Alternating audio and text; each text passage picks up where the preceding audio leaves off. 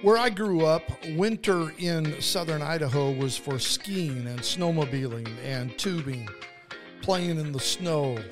But during the summer was for swimming and riding bicycles and for playing countless hours of basketball. We played so much basketball, I think my arm fell off.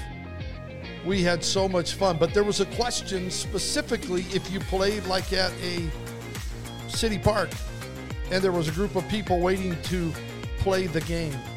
You would hear the question amongst those waiting on the sideline: who's got next? And in this episode of the Darren Sargent Show, we are going to attempt to answer that question. Who's got next? Glad you've joined us. And for the first time, we are now on YouTube in a video. Right here, I'm looking at you. Thanks for joining. Check us out. Subscribe, like, rate, review on both video and on audio. Let other people know about the Darren Sargent Show. Let's get started. Who's got next? I remember growing up, and across the ditch from our house, our neighbor had constructed a cement pad and put a basketball pole on there and had a basketball goal, and we played for hours. We would practice our outside perimeter shooting. We would try to go inside and see if we could get up high enough to dunk the ball. But no, we never really did that. Although one time I did take a volleyball. It may have been smaller than a volleyball. I can't remember, and I dunked it. But those were the days long before, well, we won't even go there. But when you would play basketball at the city park or maybe even a gymnasium, there was always those that asked the question, who's got next? It was a question that said, okay, whether win or lose, there's going to be another team that's going to come up on this court and play, either the winner, loser, whatever brackets that you kind of formed in those summer day leagues, if you will, on the side of the court. And there would be people that would ask the question. I want to know who's got next. We've got 3, we've got 5, we're ready to play. Who's got next? It's kind of similar to what we did in the video arcade where we had the, you're playing Donkey Kong or Asteroids or Centipede or Dig Dug or whatever it was, and Frogger. Yeah, Frogger. And you put your quarter up there. I don't know if anybody remembers that, but you put your quarter up on the machine. That told everyone you've got the next game. Now, when it comes to life, clearly the challenges of life, the things that we face are a far greater significance than just some pickup game of basketball where it's 3-on-3 at the city park. But the lessons learned from the question of next, I think, still applies. It's still important. Now, whether you've been victorious or you failed miserably, there needs to be a next that rises up in your spirit. Now, I may be talking to someone today you've been dealt a blow of disappointment. You failed. Maybe you've got disappointment on your job. Maybe you've had a disappointment in a relationship. Maybe you've had a disappointment in school, whatever. When you address the shortcomings, when you address and acknowledge areas that require growth, and you learn from those lessons that need to be learned from whatever you've gone through, you've got to then, you've got to dust yourself off, so to speak, and you've got to dust the rubble off of the disappointment, the dust from the rubble off the disappointment or the failure or whatever it was, and you've got to face tomorrow with a next mentality. Now, I know we're not promised tomorrow.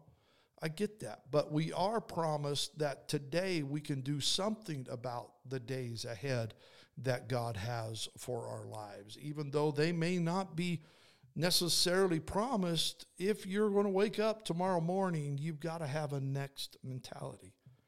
Now, adversely, perhaps even more importantly, if you have just enjoyed a great victory, and I've noticed this in a lot of people's lives, victory comes, they have an overcoming moment.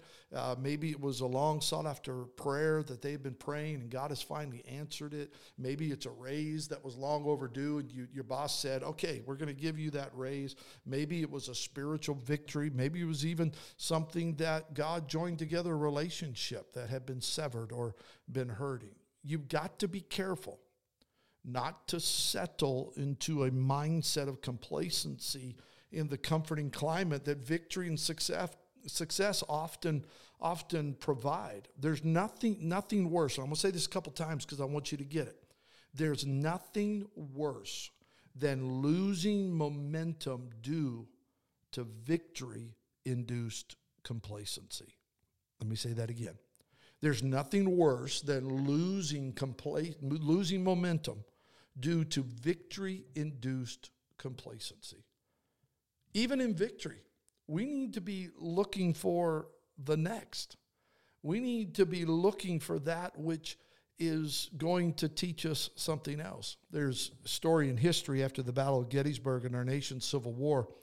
The dust of warfare had now settled, except for that of the retreating Confederate troops. And as the defeated made a desperate flight back to the Virginia border, they were weak, they were vulnerable, they'd suffered the loss of thousands upon thousands. They were in disarray, and General Lee, the commander of the Confederate Army, knew he had to get his soldiers back to familiar territory where defenses were not only familiar, but also they were stronger and more complete. And General Meade, who was the leader of the Union forces in this battle, had compiled a tremendous victory. History tells us it was an incredible victory, and it kind of turned the tide of the Civil War. The Union Army had stopped the Confederates from a major victory that would have brought foreign power kind of to bear on the war. And they understood at this point that, the North is tough. I'm not sure we're going to be able to conquer them.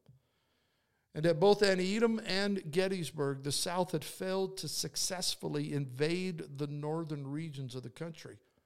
But however, when President Lincoln, upon realizing that General Lee, that old gray fox, had been outmaneuvered, and then he received a message from General Meade that stated this: I am going to drive every Confederate soldier and every piece of artillery from our soil. Mr. Lincoln, when he heard that and heard the story, he was overheard saying, "My word, is that all?" In other words, General Meade had made clear he was content with just holding his own ground, but was not of a mind to invade the South and end the conflict as quickly as possible. This is the reason that on April 9th, 1865, General Meade was not present when surrender terms between the North and the South were agreed upon. He indicated he was content to rest with a limited and an incomplete victory. And when he refused to chase the enemy, not just from northern soil, but rather all the way back to victory, President Lincoln understood something. There's going to be a lot of days of hardship ahead because this man did not secure complete victory.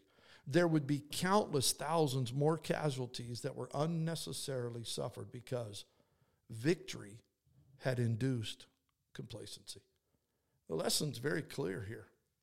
Just as with loss, no matter how great the victory, you've got to enjoy it, but momentarily. But always be ready to ask, who's got next? What's the next struggle? What's the next mountain? What's the next obstacle that I can get out of my way that will push me to the place that I know God wants me to go? I think it's a question we all need to ask ourselves. It's a question that needs to probably rise up with us in the morning when we get out of bed. What's next? Who's got next? Where am I going? What am I after? What can I achieve? I want to thank you for listening and now watching. Check it out. You're watching this. I'm going to get better at this. I'm still working on lights, and this wall behind me, this is a wall my wife created, and it's got personal stuff from our family. We've got a couple different walls like this you may see in some future episodes. But I want to thank you for just tuning in. I want to thank you for being a part of the Darren Sargent Show as we continue to grow. And I'm going to ask you to go to our YouTube channel. I'll put the link in the show notes. If you go to YouTube, it's at Darren Sargent Leadership. And subscribe. Help us out. Subscribe to it and let us know you're watching. Let us know you're listening. Hopefully this is an area that you will enjoy. Having seen my ugly mug on YouTube, I hope you'll enjoy it, and I thank you for listening. I want to also say, as I said in our last episode, which, by the way, was the 100th episode. This is 101. See how I did that? But in the 100th episode, we had our very first sponsor, Ash and Stone Skincare. Yes, if you go to ashandstoneskincare.com and put in the coupon code TDSS20, you'll get 20% off your first order. This is my daughter's company, and she's doing awesome.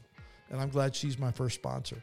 So thanks for tuning in. Thanks for supporting. Make sure to rate, review, subscribe, go to YouTube, check it out, and let's continue on here on the Darren Sargent Show. Thanks for tuning in. Have a great day.